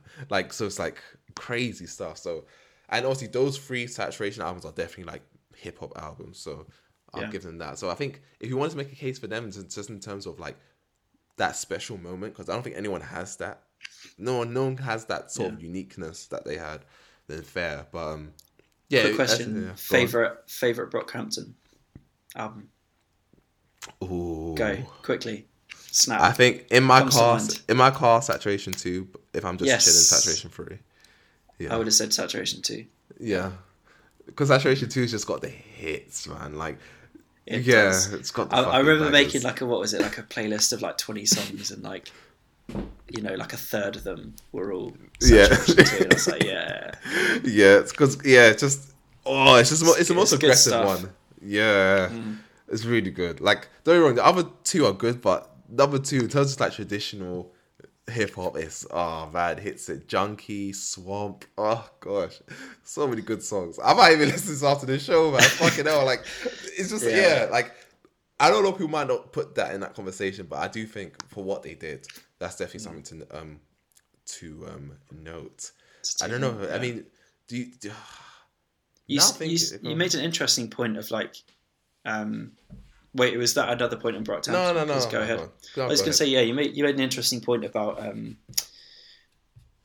how many's too many for a group, and like, is it a collective now? Like, I think just looking through history and looking through the kind of like goats of the decade that we talked about, like 3 or 4 seems to be the ideal, right? Like, is where it kind of, you can pool everyone's kind of like creativity and strengths, and no one kind of gets left out. Because I think when you get to like rap groups where you can't name all of the members, it's probably too many.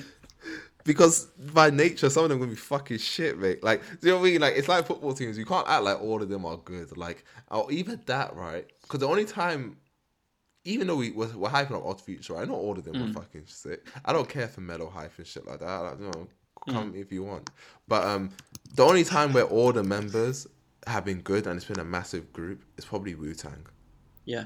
That's the only case, like, ever. And there was what, like 10 of them, 9 of them? Yeah, that's the only time. There's not a single other group you can bring to me and be like, every single one of them sick. Nope, it's never happened outside of Wu-Tang. So I think, it's just either that, or you get these stupid scenarios where like every song's like 5 minutes long because everyone needs to get like a verse in. It's just exhausted as hell. Like, it's just I don't like shit like that at all. So I think keeping it shorter just makes sense, because either that, or you're just gonna have some people who just don't get to go on songs, and maybe it's a beat they really like, and that's gonna build some sort of like tension as well. So like, but like, if you have like three for me, man. Like, 3 is like, 4 is maybe too much. I don't need 4 verses, because you know what it is, because in a song you don't really have more than 3 verses. You know, hip hop's known for the 3rd verse, right? 4 verses isn't really commonly done. So maybe if you had like 3 people, like a producer or a DJ, that's fair. But in terms of 3 people who are actively saying stuff in a song, it's got to be 3. It's just got to be 3. Can't be more than 3. I agree. Like, the collective, it feels, once you get too many members, it's gonna start feeling like a Dreamville documentary. Like, absolute chaos. Do you're not a fan of that? I enjoyed the documentary and I thought it was a really cool concept, but at the same time, my anxiety levels were just raising. Just like looking at people running in and out of rooms and being like, "Oh, I'll have a bit of this song. I'll have a bit of this." Cool concept, visually interesting, but probably in reality a bit of a mess. You know what? It's funny that you mentioned that. I'm gonna pull you up, but I'll get there in a second. It's funny you mentioned that, because I'm gonna get to it. But it's funny we actually did not mention Dreamville, and Dreamville are a legitimate group. To be fair, they've dropped 3 albums. Obviously had some members along the way, but even with those guys, like, the 3rd one's like it's like an Ed Sheeran collabs album, isn't it? Like, it's just everyone's kind of jumping in. But just kind of go back to that. So I don't know if I'd include them, because I can't say I like any of the Revenge of the Dreamers. And just to pull you up, when the Revenge of the Dreamers 3 came out, I remember you were a big fan. Because I remember people were like, yeah, all the songs are good. I'm like, yeah. I didn't say I didn't enjoy it. I said it looks chaos. Like it looks like a chaotic thing to do. I think it was a bit chaos, mate. Like the fact that like there's some good songs on there. There's some good songs, but it's not a Dreamville record if you're gonna fucking feature all these people who are just from South America, like southern part of the USA. Let's not get mixed up. There are no people speaking Spanish in this album, but like, do you know what I mean? Like, it doesn't really make sense because even like we spoke about, they have like bloody Deontay Hitchcock on there. They have Saint Beauty on there. They have Baby Rose on there. None of these people are part of fucking Dreamville. They had the Baby on there. Like, do you know what I mean? They had T.I. there. Like, how much of Dreamville am I actually getting? There wasn't actually a lot. And I think if you're gonna set it as an album, then set it as an album. Like, there's so many fucking songs here as well. And then they dropped the deluxe. Like, Saab and Sminos is here a few times as well. Like, it's just a collaboration. Like, I don't know. There's even like a tiny little like Kendrick Lamar like uncredited feature as well. Exactly, yeah, at the start. Like, what the fuck? Do you know what I mean? It just seems like, yeah, it seems like their version of like the Black Panther album. But again, I don't. When I listen to it, I enjoy it. I think there are some great songs. For sure. But I don't think of them as. I don't look at them in the same way. I don't be like, oh, Dreamville, the group are dropping. I'm like, oh, we're going to get like a best of edition. But we're going to get a lot of like singularly good tracks. Yeah, I don't know. But I wouldn't have been listing them in like top groups of the tens. No. To me, I think the tens is it's kind of which way you wanna put it, because I feel like even though maybe album for album they're not really consistent, I think there's a lot of groups that are just so influential that we've spoken about. Obviously, like ASAP Mob, Odds Future, fucking hell. What was the last one? Brockhampton.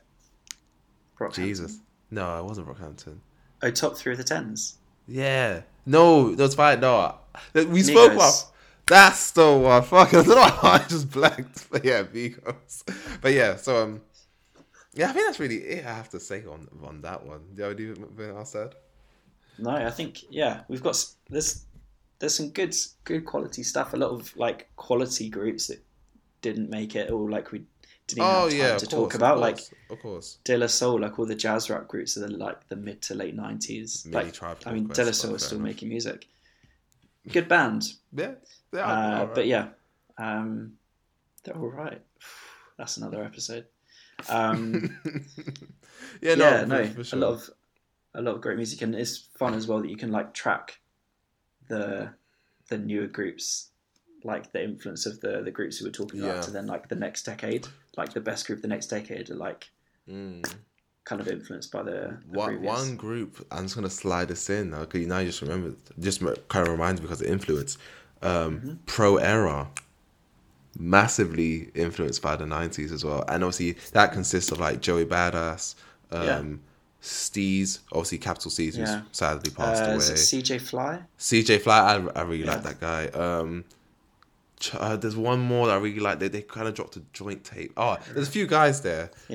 The few guys there that are actually competent rappers as well, and they dropped a record in 2012, Pete the Apocalypse, which was really fucking good. Really, really, really good. But obviously in terms of influence, they're not in this conversation, but just something you mentioned in terms of influence, like, yeah, you can kind of see, like, the people who kind of are staying in hip-hop groups, you can see the influence from previous hip-hop groups. And I think that's kind of nice to see. As you said, like, we didn't speak about Fugees much. You know, obviously they're pretty decent. I had them written down, didn't even mention them. Yeah, of course. Yeah, but I mean, one good album. They had one.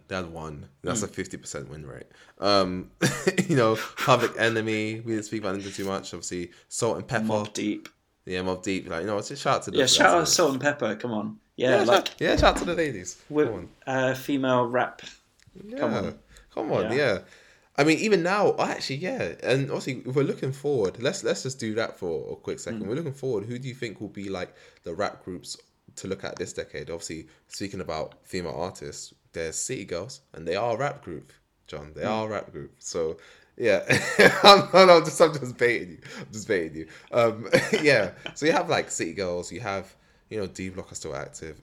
Do you think there'll be any rap groups right now do you think are gonna like really hit their stride coming to the next decade, or you think it's gonna be like people you haven't seen much of yet? I think the latter. I think the trend that we've seen from like the noughties into the tens, I think that's probably going to continue. Like again, like the collectives more than anything, or the kind of the groups that work for a couple of years and then they just go off straight into solo careers. Like Griselda, I mean, they were only a few years in the limelight together before they, kind of doing their own thing. So it feels like the lifespan of the group is just short, and maybe that'll be a whole different episode. Yeah, I feel like that'll be a whole different episode of why that is. But yeah, and I get what you mean. I feel like I don't know. I feel like it's good. I do fear that I feel like a hip hop group is going to be like a boy band. It's just going to be extinct. I feel like the hip hop group will become extinct. It just doesn't make sense. I hope not, because it's a great thing.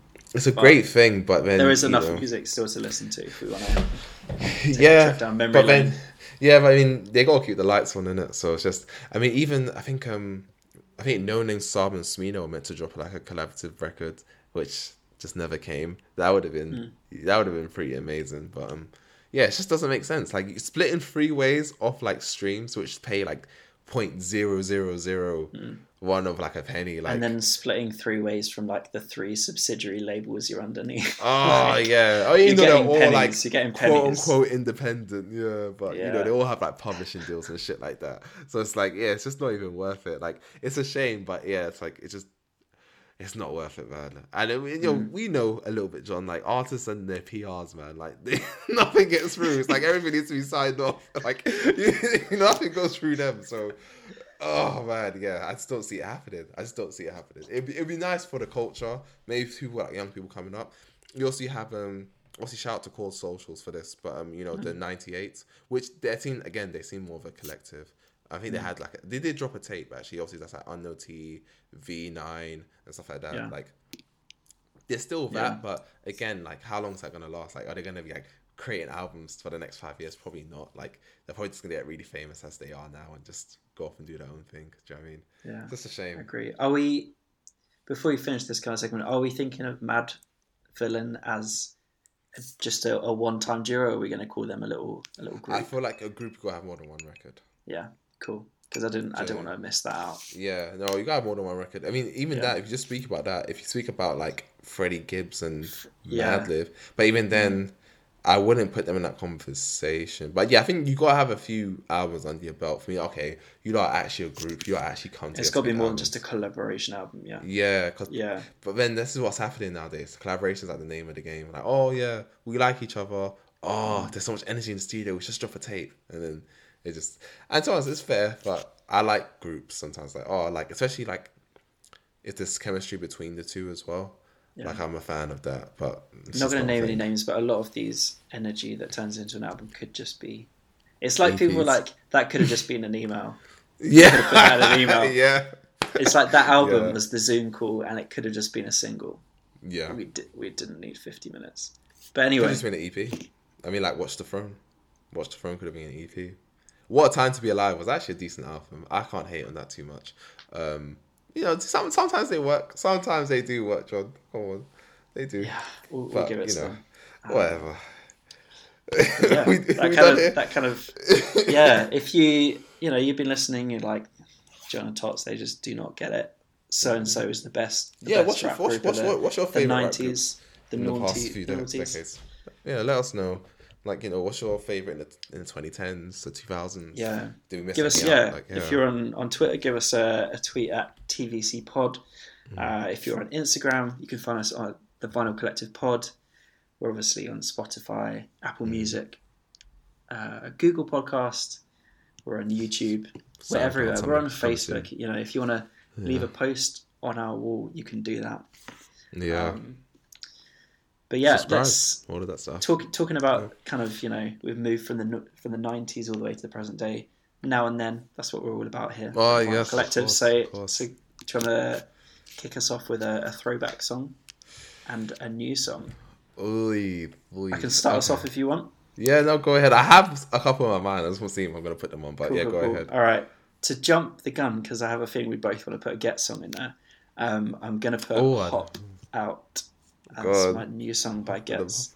Can't get enough. Can't get enough of the beat on that song. That song just makes you want to just dance. Like it's just that West Coast feel to it. Like it's just It's like look at the motherfucking wheels. Like I don't know. I like all the little elements to that song. Like yeah, it works so well. Okay, throwback song. I think I'm gonna go for a Wu-Tang Clan song. Impossible. It's one of my favourite Wu-Tang songs. Yeah. Okay, my now song is Think About You Notion Mix by Tiana Major 9. Shout out to Miss Major. You're loving the Tiana Major at the moment. Yeah. Look, if you're a good UK singer, I'm in your corner. Shout out to you. My then song. Ooh. There's been a lot of songs I've been listening to back in the day. I'm gonna put there's so many good then songs. I'm gonna mention so many good kind of groups as well today. I'm gonna put CR by Nines. I do like that song. CR. So yeah, that's great. Yeah, that closes that. Again, you can find our Now and Then playlist on Spotify. If you were an avid listener, you would see that, last week we had Tandy on. Good guest, Shout out to her. No, she's all right. You had that Jada Smith song that she said was one of the best songs ever. You know what I realised, John? Like, people just feel like once they're here, right, they have to close out with something just so hyperbolic. Like, it's like, time to make your mark. Fucking hell, let's go. So we had like Harry, just with a Young Fun comment. And Junior was the only one who just kind of was like, yeah, thanks guys, see you later. Do you know what I mean? Everyone else had to like leave with a bang. They're like, here are my socials, and also it's like the best ever. Like I was like, fucking hell, like we didn't even get time to unpack that. Why did you mention this earlier? Do you know what I mean? But you can find her song. She added the Jada Smith song 90. Apparently, if you know, you know. All the other songs from all the other guests is there. A quick shout out to our Valentine's playlist. It needs to be the Food of Love. If you haven't checked it out already, go and check it out. It's actually pretty banging playlist. Yeah, we made it in collaboration with Junior. Yeah. From the Untitled podcast, who was on a few weeks back. And yeah, before we finish, we failed to talk about our spotlight artists, so we'll just give like a minute or two to Hitchcock now. We didn't do that at the beginning. We do have a thing called Spotlight Series. Oh my god! Until today, 19 weeks in a row, we talked about at the beginning. But yeah, we had him as our spotlight artist this week. Different. That's all.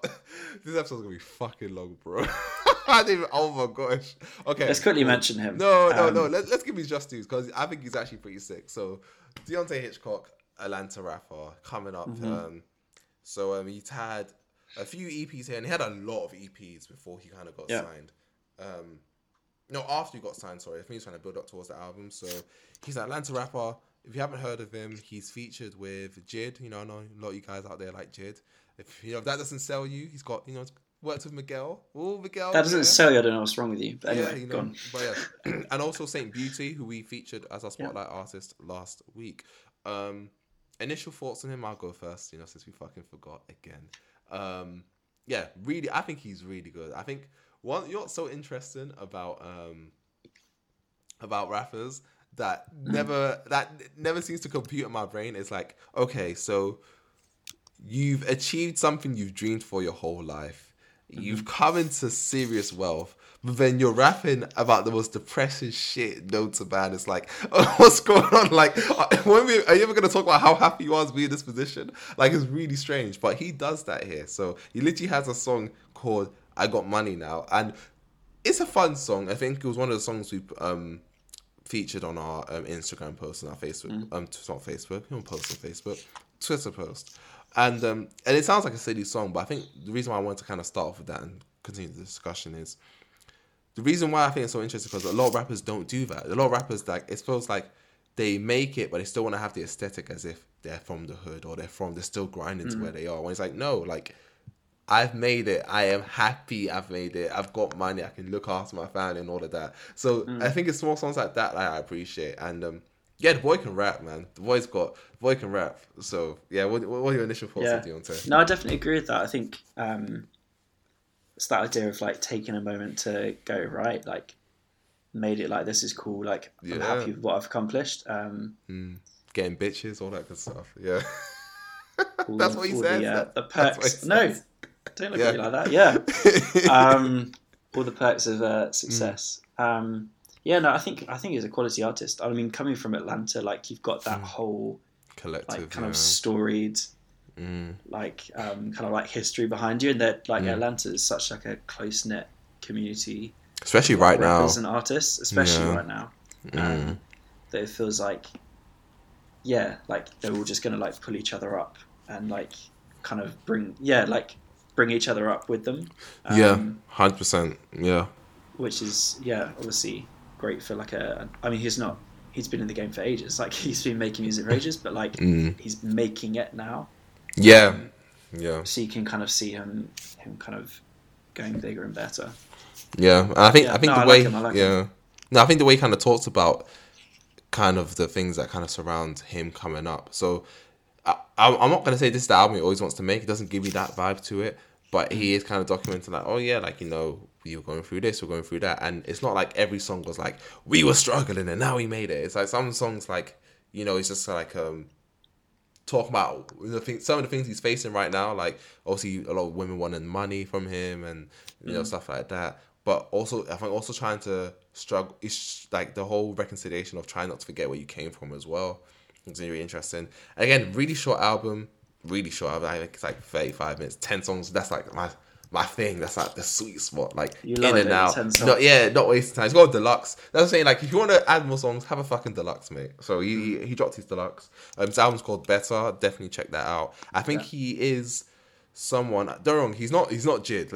Let's relax. He's not Jid. He is not Jid. But I think if we're talking about rappers who are going to be more relevant as the years go by, I would definitely put him in that category, because why would I? I think the way it is, it's like if we're talking about Southern rappers, because this is where I'm going to see it, right? If you're talking about Southern rappers, like, I think he's just one of the better ones. I think after Jid, I wouldn't put the Baby there. I think him. I think he's on like an Earth Gang level. I'm surprised he's been quiet for this long, to be honest. I'm surprised like people haven't really picked up on him. But again, outside is closed, so it's not like he can come to London, do a little concert, and people can kind of pick up buzz from there. You just kind of, if you know, kind of thing. But I think his mixture of comedy and like more, what's the word, introspective rhymes is nice. It gives me very Chance the Rapper type of vibes, but without the religious undertones. To be honest. Any chance for a Chance Rap? No, I'm not rapping. I'm just saying it's his choice. But check his 3 songs out. We recommend 3 songs every single week. So we put 3 of them on our Spotlight Series playlist, which is on Spotify. And give that a follow. Let us know. We'll have a new one for you next Monday.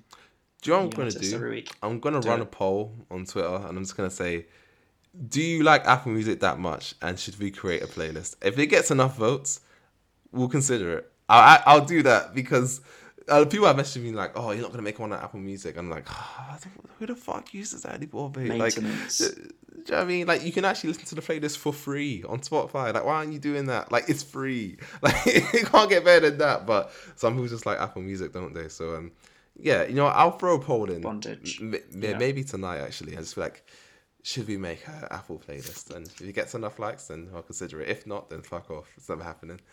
But thanks for tuning in. That's episode 20. Come on. Fantastic. I think the next few episodes are gonna be pretty fucking sick. So it's got some good stuff coming up. Yeah, man. So stay tuned, man. Until next week. So fuck it. If you made it this far, shout out to you, mate. So All right. Cool. Let's wrap up.